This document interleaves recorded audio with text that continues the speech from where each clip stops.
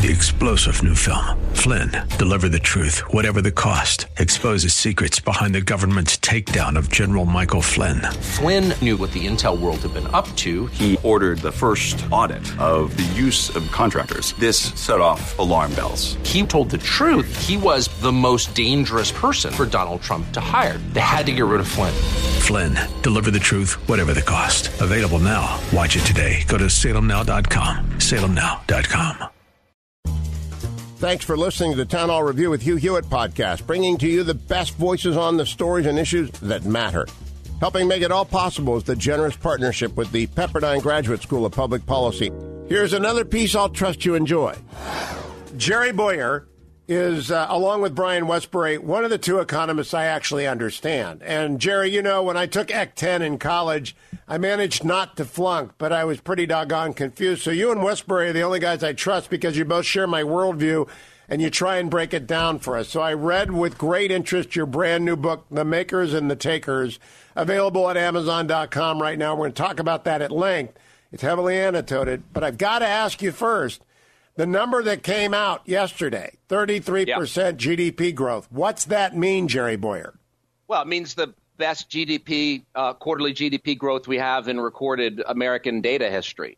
So that's a good thing, right? Now, we had the worst the quarter before.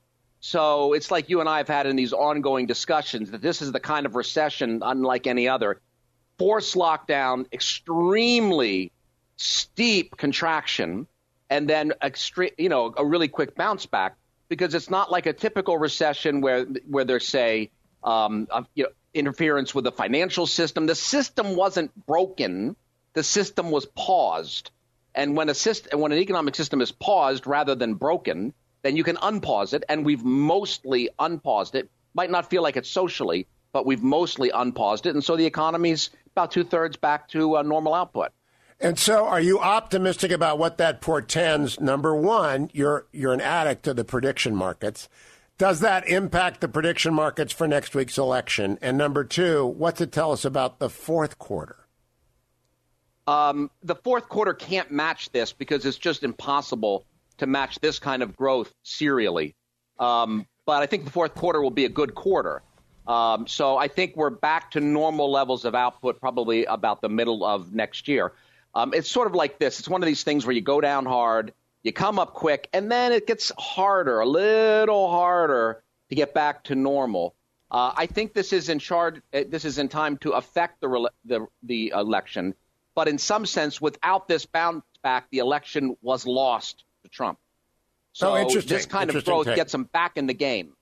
And he'll be talking about it all weekend long, and I'm sure the media will be downplaying it. And I've already seen stories this morning following up on yesterday's data suggesting that it's not enough and it's already ruined because virus is back. Just objectively, Jerry, I don't believe that to be true. I don't think we're going back to the lockdown. I just refuse to believe Americans will put up with it. Yeah, look, objectively, I'm not a political person. I might have political views, but if I forecast badly for a while, I can't support my family. So if I toe a political line, then what I'm doing is I'm putting politics ahead of my actual calling and my way of making a living. Objectively, the president's policies were a good growth mix. Once he, dealt with the trade war and you resolved that stuff, it was a good growth mix. COVID was a kind of an exogenous event, came out of nowhere. We've largely dealt with the worst of it in terms of economics. There is no way the American people are going to put up with broad lockdowns from their governors. And if Trump is president, he's not obviously going to do that. So we've got a pretty decent road to recovery. There are some headwinds, but given what this was, we've done extraordinarily well. I mean, you have to grade on a curve during a plague. It's kind of an amazing civilization that can basically go from here to here in 6 months in a plague. That's pretty astonishing. The resilience is remarkable. Now I want to turn to the book, The Makers versus the Takers. And I got to tell you, I got a kind of an electric shock when I began it, Jerry, because for years, as a Catholic, the social gospel has meant you have to be a socialist. And that isn't true. And I want you to tell your story first, how you came to conversion and how you brought your economic credentials along with you rather than working backwards. Because I think people need to know the Jerry Bowyer story to understand the significance of the makers and the takers. Yeah, well, I came to conversion. Well, I was a Marxist, so I was interested in economics. Marxists are interested in economics, or they pretend to be interested in economics and are really interested in power. Yes. And so for me, it was perfectly obvious when I went from Marxism to Christianity that it's not just my worldview that would change or my religion, but that my economics had to change too. The atheism and the Marxism are tied up together. If there's no God above, then man has to become God. You can't have chaos. So somebody has to have a plan. Somebody has to be in charge. No God as ultimate providence, then you're going to have the state as ultimate providence. And that was 40 years ago when I became a Christian. And during that, ever since then, as I've studied the Bible, I've also remained someone economically aware. Eventually, I became an economist, went to college, got jobs, ran a think tank. And as I read the gospel stories, I couldn't not make myself an economist. I couldn't forget. Just like when you read the gospel stories, you're a lawyer, you're a political analyst. You see angles, and you can't just like force yourself down into devotion and piety mode. Yet you like see things that you can't unsee. So this has been maybe a 35-year journey of trying to understand Jesus's economic message. And you are against over-spiritualization. I thought in the makers versus the takers, that's a very important thing. When I read the Gospels, I am a lawyer. I look at the Pharisees and I say, is he talking to me? Because the Pharisees are basically lawyers. Jerry Bowyer reads it, and your political views have changed dramatically over the course of time, but your economic views haven't, right? You're still a free market guy. Absolutely. I'm a free market guy. But what I didn't want to do is impose my free market stuff on Jesus. I've seen other conservatives do that in the form of, let me put it this way. You had a reaction, right, to the idea of social justice or a social message in the gospel, because it's all, in our time, that's always the left. By the way, the phrase social justice was created by conservative Catholics in the 1800s against socialism. But like everything else, the left stole it, okay? So we have this reaction. Well, when you read Jesus not carefully, he does sound like a socialist. When you skim over some of the gospel accounts, the story of the rich young ruler, et cetera, some sections from the Sermon on the Plain, he kind of sounds like a socialist. So what happens is the left turns Jesus up to about 1/4 volume, and they say, see, he gives away free health care. He's a socialist. A lot of times the right kind of reaches in and says, no, and they kind of turn that down. Oh, he's just talking about your hearts, or he's just talking about how to go to heaven. It's like, what I want to do is turn the volume all the way up and really hear Jesus' social message.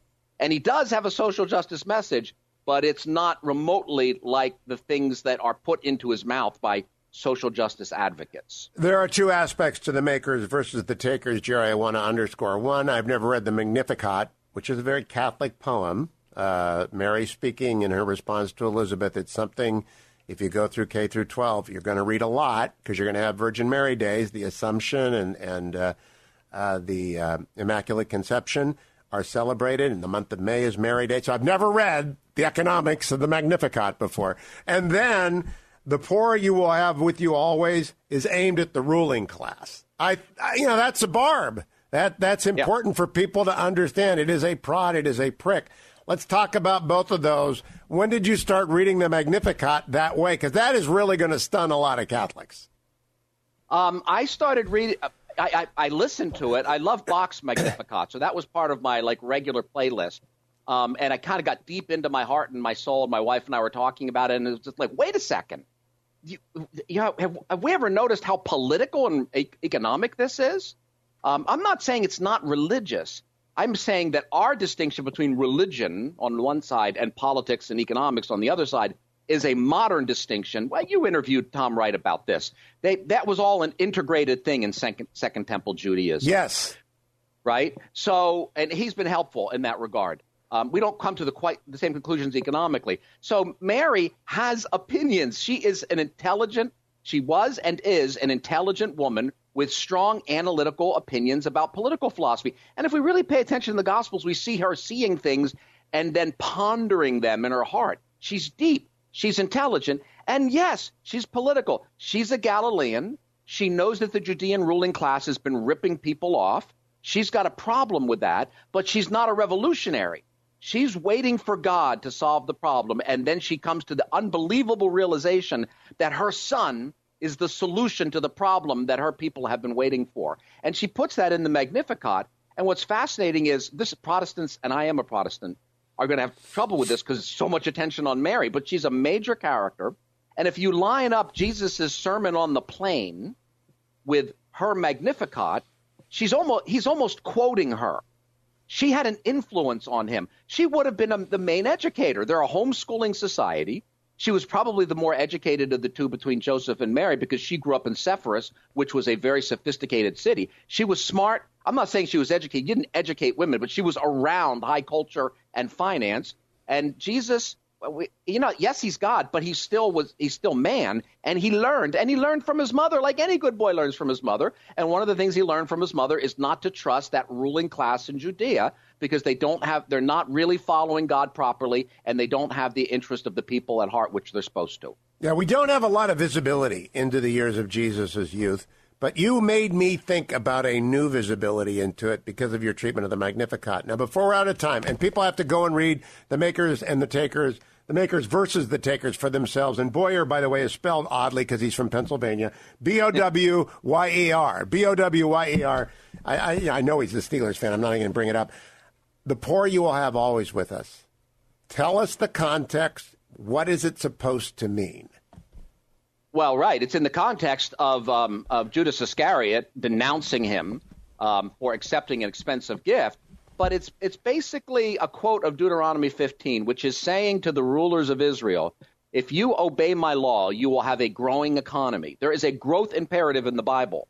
I wouldn't go so far as to say they're supply-siders, but I would say supply-sider is and Brian Westbury's supply-sider is tapping into a biblical growth imperative. But if you don't obey, you won't have the growth, and you also don't take care of the poor. So God promises if you obey me, you will never have the poor. You won't have the poor among you anymore. But because you will disobey, you will always have the poor. This, again, is aimed at the ruling class. It's not universal. And the fact that this is in the presence of Judas Iscariot, probably the only Judean among Jesus' followers. There's a big Galilean versus Judean kind of conflict. Didn't know that until I read your book, by the way. Hadn't thought about that. I know Bible scholars will know that, but it never occurred to me. It's like having everyone on your team come from California as opposed to Arkansas.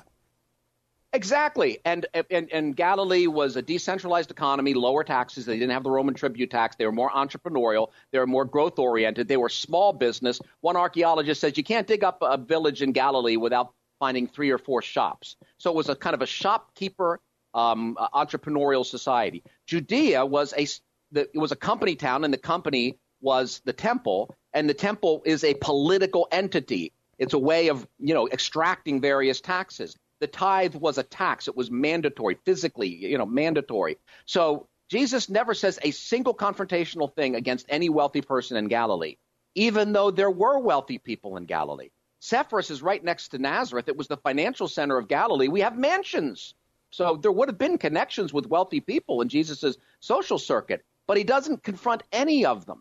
It's not until he comes down into Judea, the state-centered economy, not until he passes like Chevy Chase, and keeps going down south, that all of a sudden we start to hear this stuff about, woe to you who are rich, and to the rich young what? The rich young ruler, archon, senator, would be a good translation, member of the Sanhedrin, that we start to hear about problems with rich people because he's not denouncing wealth. He's denouncing, sometimes we talk about crony capitalism. He's denouncing wealth gotten by means of political pull and manipulation. It does fit with millennials. He's denouncing privilege abused. And I put it to you, Jerry, that the makers versus the takers will change many, many viewpoints of people who take the time to read it. Jerry Bowyer, always a pleasure to talk to you each week, and it's great to read the makers versus the takers. Thanks for joining me. Always a pleasure. Thanks for listening to the Town Hall Review.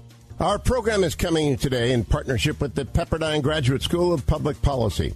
It's America's most unique graduate leadership programs offered on Pepperdine's breathtaking campus in Malibu, California. Learn more at publicpolicy.pepperdine.edu. If you're enjoying the podcast, please tell a friend to go to Town Hall Review and sign up as well today. This is Jerry Bowyer of Town Hall Finance for townhall.com. We're in the midst of a hotly contested election with arguments about recounts, the legitimacy of ballots, and potential legal challenges somewhat reminiscent of Bush versus Gore. What should we do about all of this?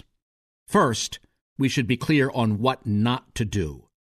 Don't give yourself over to anxiety. Worry does not add a single hour to your lifespan or one vote to the tally of your favorite candidate. Raising your blood pressure 10 points doesn't raise the vote count by even 1 point. Instead, work and pray. Work on your daily responsibilities. Build up your family, your house of worship, your business, your friendships. That's the long game. Then pray for a just outcome and that the law will be followed. Keep your health, your faith, your relationships, and live to fight another day. The battle for our nation is a long one, and victory belongs to those who persevere and who keep their heads. Peace be with you. I'm Jerry Bowyer. The Pepperdine School of Public Policy, America's unique graduate program for leaders. Learn more at publicpolicy.pepperdine.edu.